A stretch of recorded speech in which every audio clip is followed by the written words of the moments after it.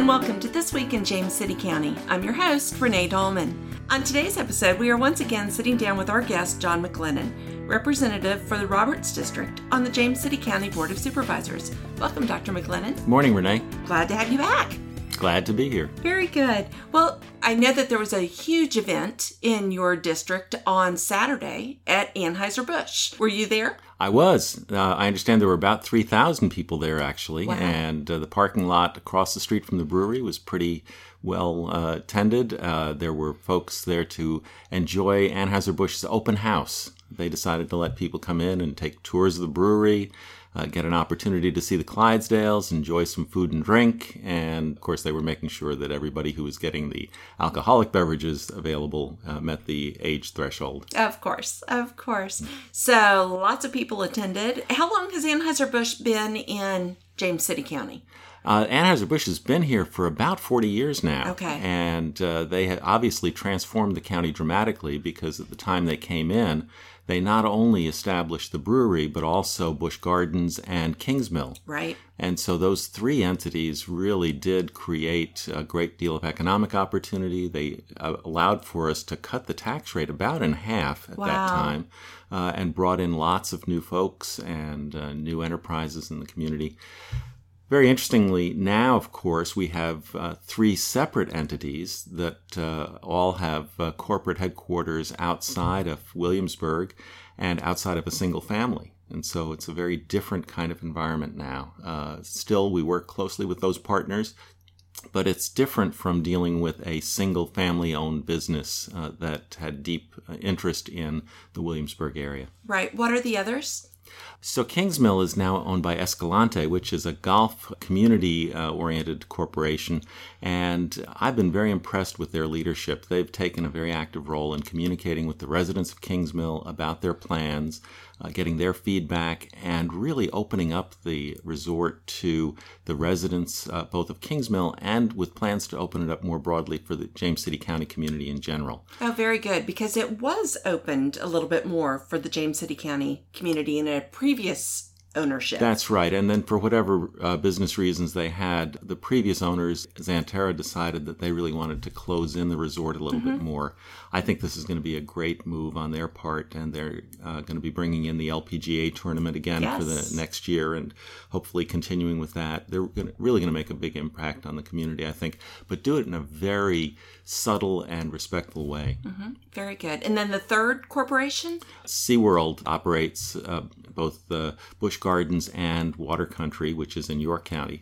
But they also obviously have decided to invest considerable resources in this park because of its success and because of the attractiveness that the park has always had in the community. Yes, and it's also provided employment to both of my children, which I greatly appreciate. Right. In fact, my wife, when she was in high school, worked at Busch Gardens when it first opened up. That's great. I think a lot of people can probably, at one point, say that they worked there or knew somebody who did. That's right. That's right. Wonderful. But Busch is actually talking about, Anheuser-Busch is actually talking about the possibility of opening up on a more frequent basis for the community to let them enjoy their product and to enjoy the setting that they have. It was just so great to see the Clydesdales out there on Saturday. They're huge. They are. They are. Good. And very beautiful animals that really attract a lot of interest and attention. Well, very good. So I understand, going off of the Anheuser-Busch event, I understand that you have been very active in the High Growth Coalition. Can you talk a little bit about that? I'd be glad to do that. I'm currently serving as the chairman of the Coalition of High Growth Communities. Okay. And that's an organization that's now been around for about 19 years. It started actually the very first year that I came on the Board of Supervisors, and I've been involved that entire time with them. It's a group of about a dozen or more, depending on the year, communities across Virginia, the local governments that are experiencing faster than normal growth rates. And our objective is to communicate with the General Assembly and the executive branch of the state government about the particular problems that we're experiencing. as we try to accommodate high rates of growth and to make sure that that growth is reflected in our communities in a way that maintains the standards of the community. So what are some examples of some of those issues that we're experiencing? Well, of course, as residential development comes along, it generally doesn't pay for itself in terms of the new services that are required, the new infrastructure and capital expenditures that localities have to make. For instance, we have to build new schools, we have to hire additional police officers, we have to build more parks and recreation facilities, we have to expand our water supply. And all of those things cost a lot of money. And for residents who already live in a community, they tend to be concerned about the idea that they're paying for growth, which in some cases they feel is really detracting from the nature of the community in which they've been living for many years. So the High Growth Coalition has tried to make sure that there are some ways for us to mitigate the impact of this new development by supporting proffer legislation that allows a developer to offset some of the costs of their construction and new residents, and generally to help us find ways to mitigate these impacts by allowing the state to provide us with assistance, to give us a little bit more flexibility in what we can and can't require, allowing us to comment on things like stormwater regulations and how to deal with septic systems in communities that are rural but turning into urban or suburban communities where you really have a more challenging time relying on old systems for disposing of wastewater.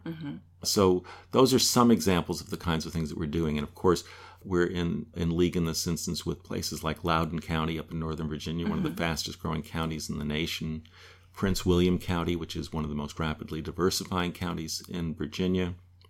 We're active with Albemarle County. And now we've gotten some interest among cities in particular because actually cities in Virginia have been growing at a fairly rapid rate. Places like Richmond and Fredericksburg, Norfolk have seen a lot of people interested in returning to those downtown areas.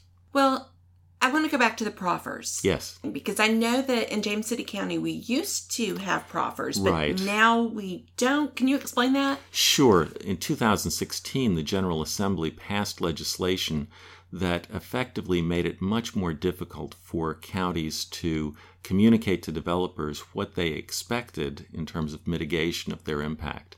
The proffer system was one in which when a developer came to a locality and asked for a rezoning, the locality could ask that developer to take into account the effect that rezoning was going to have on the cost of doing business, the cost of government in the county, and could suggest a certain level of proffer payment per unit to the local government in order to offset those costs. Can you think of an example of something that people could see, whether it's a sidewalk or a park or something Sure. that came as a result of a proffer? Sure. Well, actually, helping to offset the cost of building a new school is a critical component to this. Here in James City County, our proffer program actually did focus just on schools and required that a developer would come into town with a proposal that required a rezoning.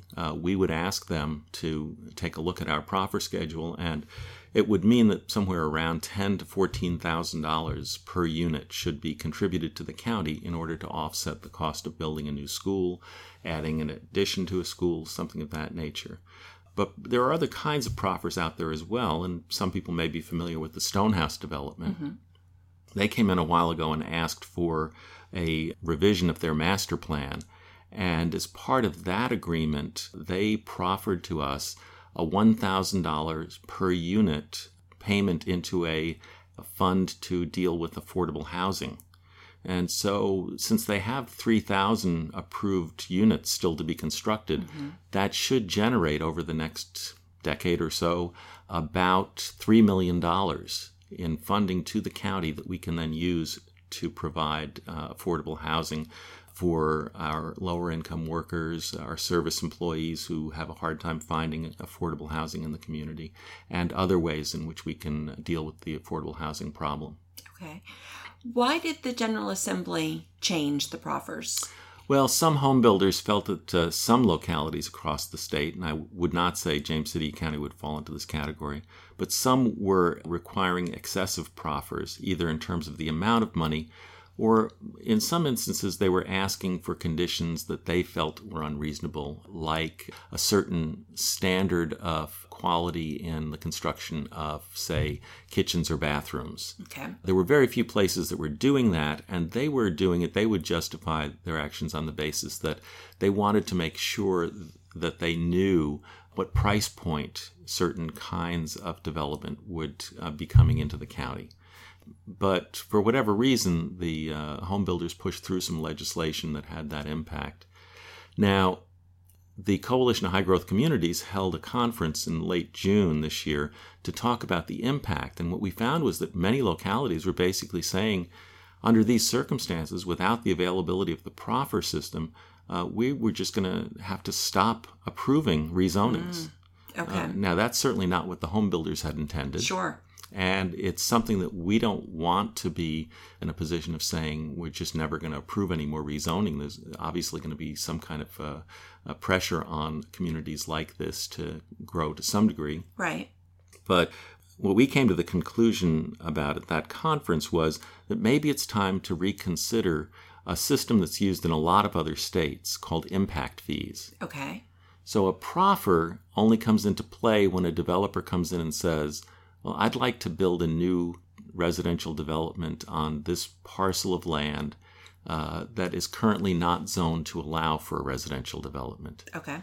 With impact fees, any time a new residence is constructed in the community, whether it had to be rezoned, the land had to be rezoned or not, you would receive a payment to offset the impact of that new construction on the county's expenses. Okay. And so what that does is it more fairly spreads the cost across a larger base of new homes. So that brings down the individual unit cost.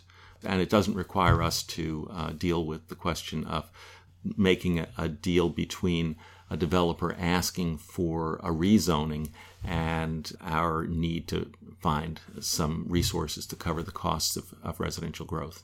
Are the developers on board with that?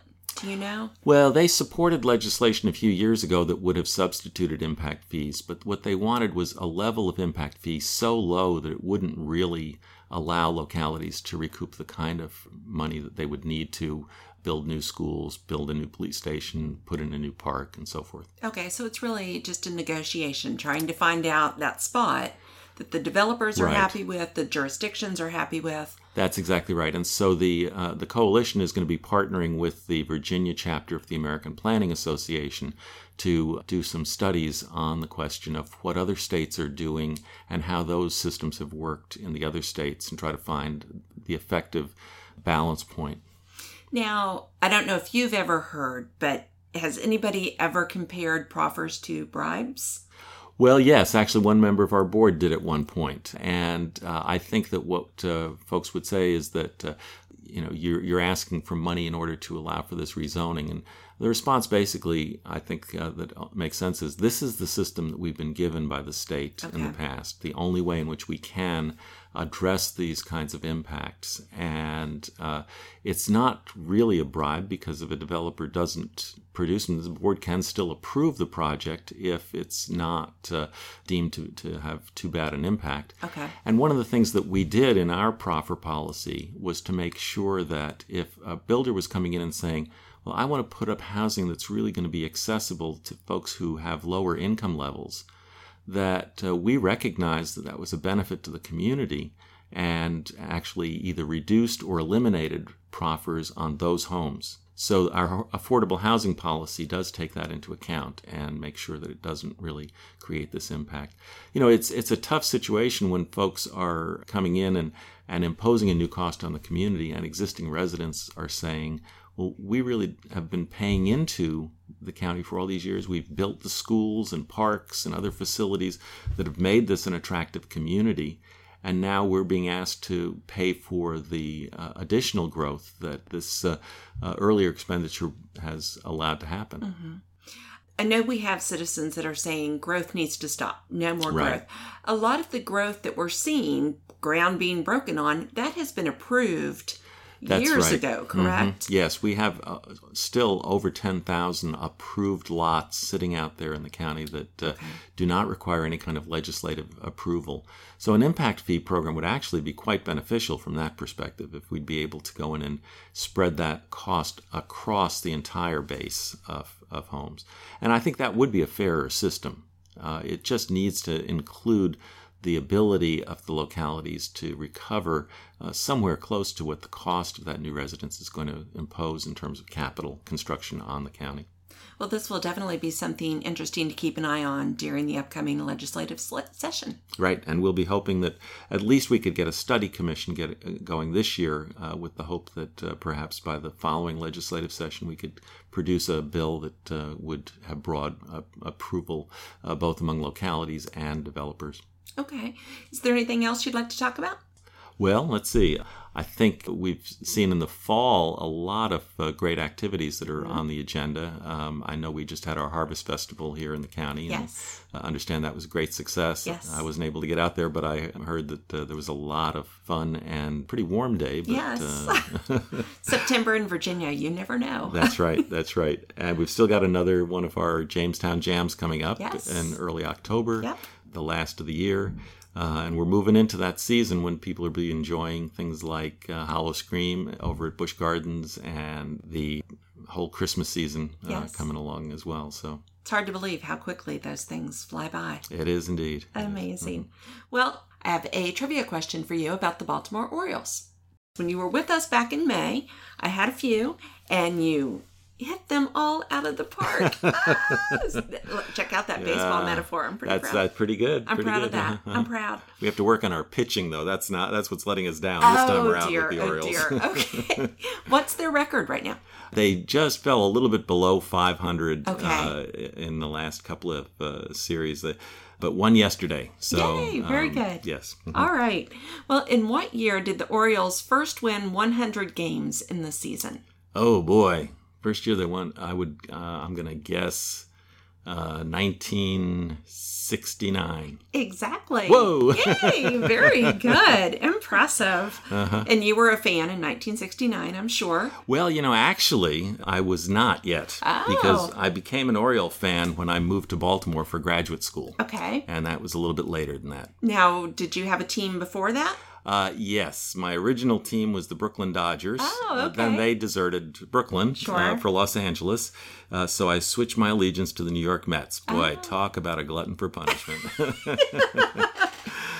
But once I moved to Baltimore, and students at Johns Hopkins University, where I was doing my graduate work, were able to go to games for basically $1 a game. Oh, how nice. And it was about a 2-mile walk down from the university to the stadium, the old Memorial Stadium. Then I became a real fan of the Orioles. All right. Well, I have a few fun questions just so people can get to know you a little bit better. These are different than the ones that you had in May. All right. And it has nothing to do with zombies anymore. I don't know if you've heard about my zombie questions. No. Yeah, no. I can't ask zombie questions anymore. Okay.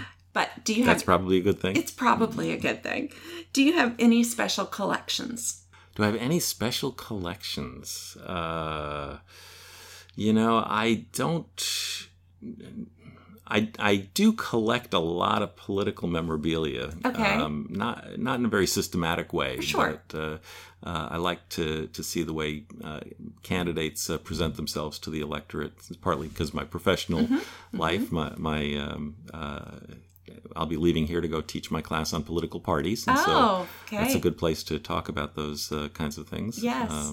And I would say the other kind of collection that I would have is not really a collection per se. It's just kind of interest in some of the kind of wacky humor of the 60s and 70s. Oh, okay. So, things like I grew up watching Rocky and Bullwinkle. Oh, nice. And Second City Television and and Monty Python and Very all of good. those kind of offbeat humor programs. Very good. All right. Now, back to the political memorabilia. Yes. Do you have one piece that you consider to be your prize possession? Well, I would say probably Kennedy for President button. Okay. And that's largely because when I was very young, John Kennedy was running for president, Okay. and that really was a powerful factor in influencing my career choices and my interest in politics more generally. Okay, very good.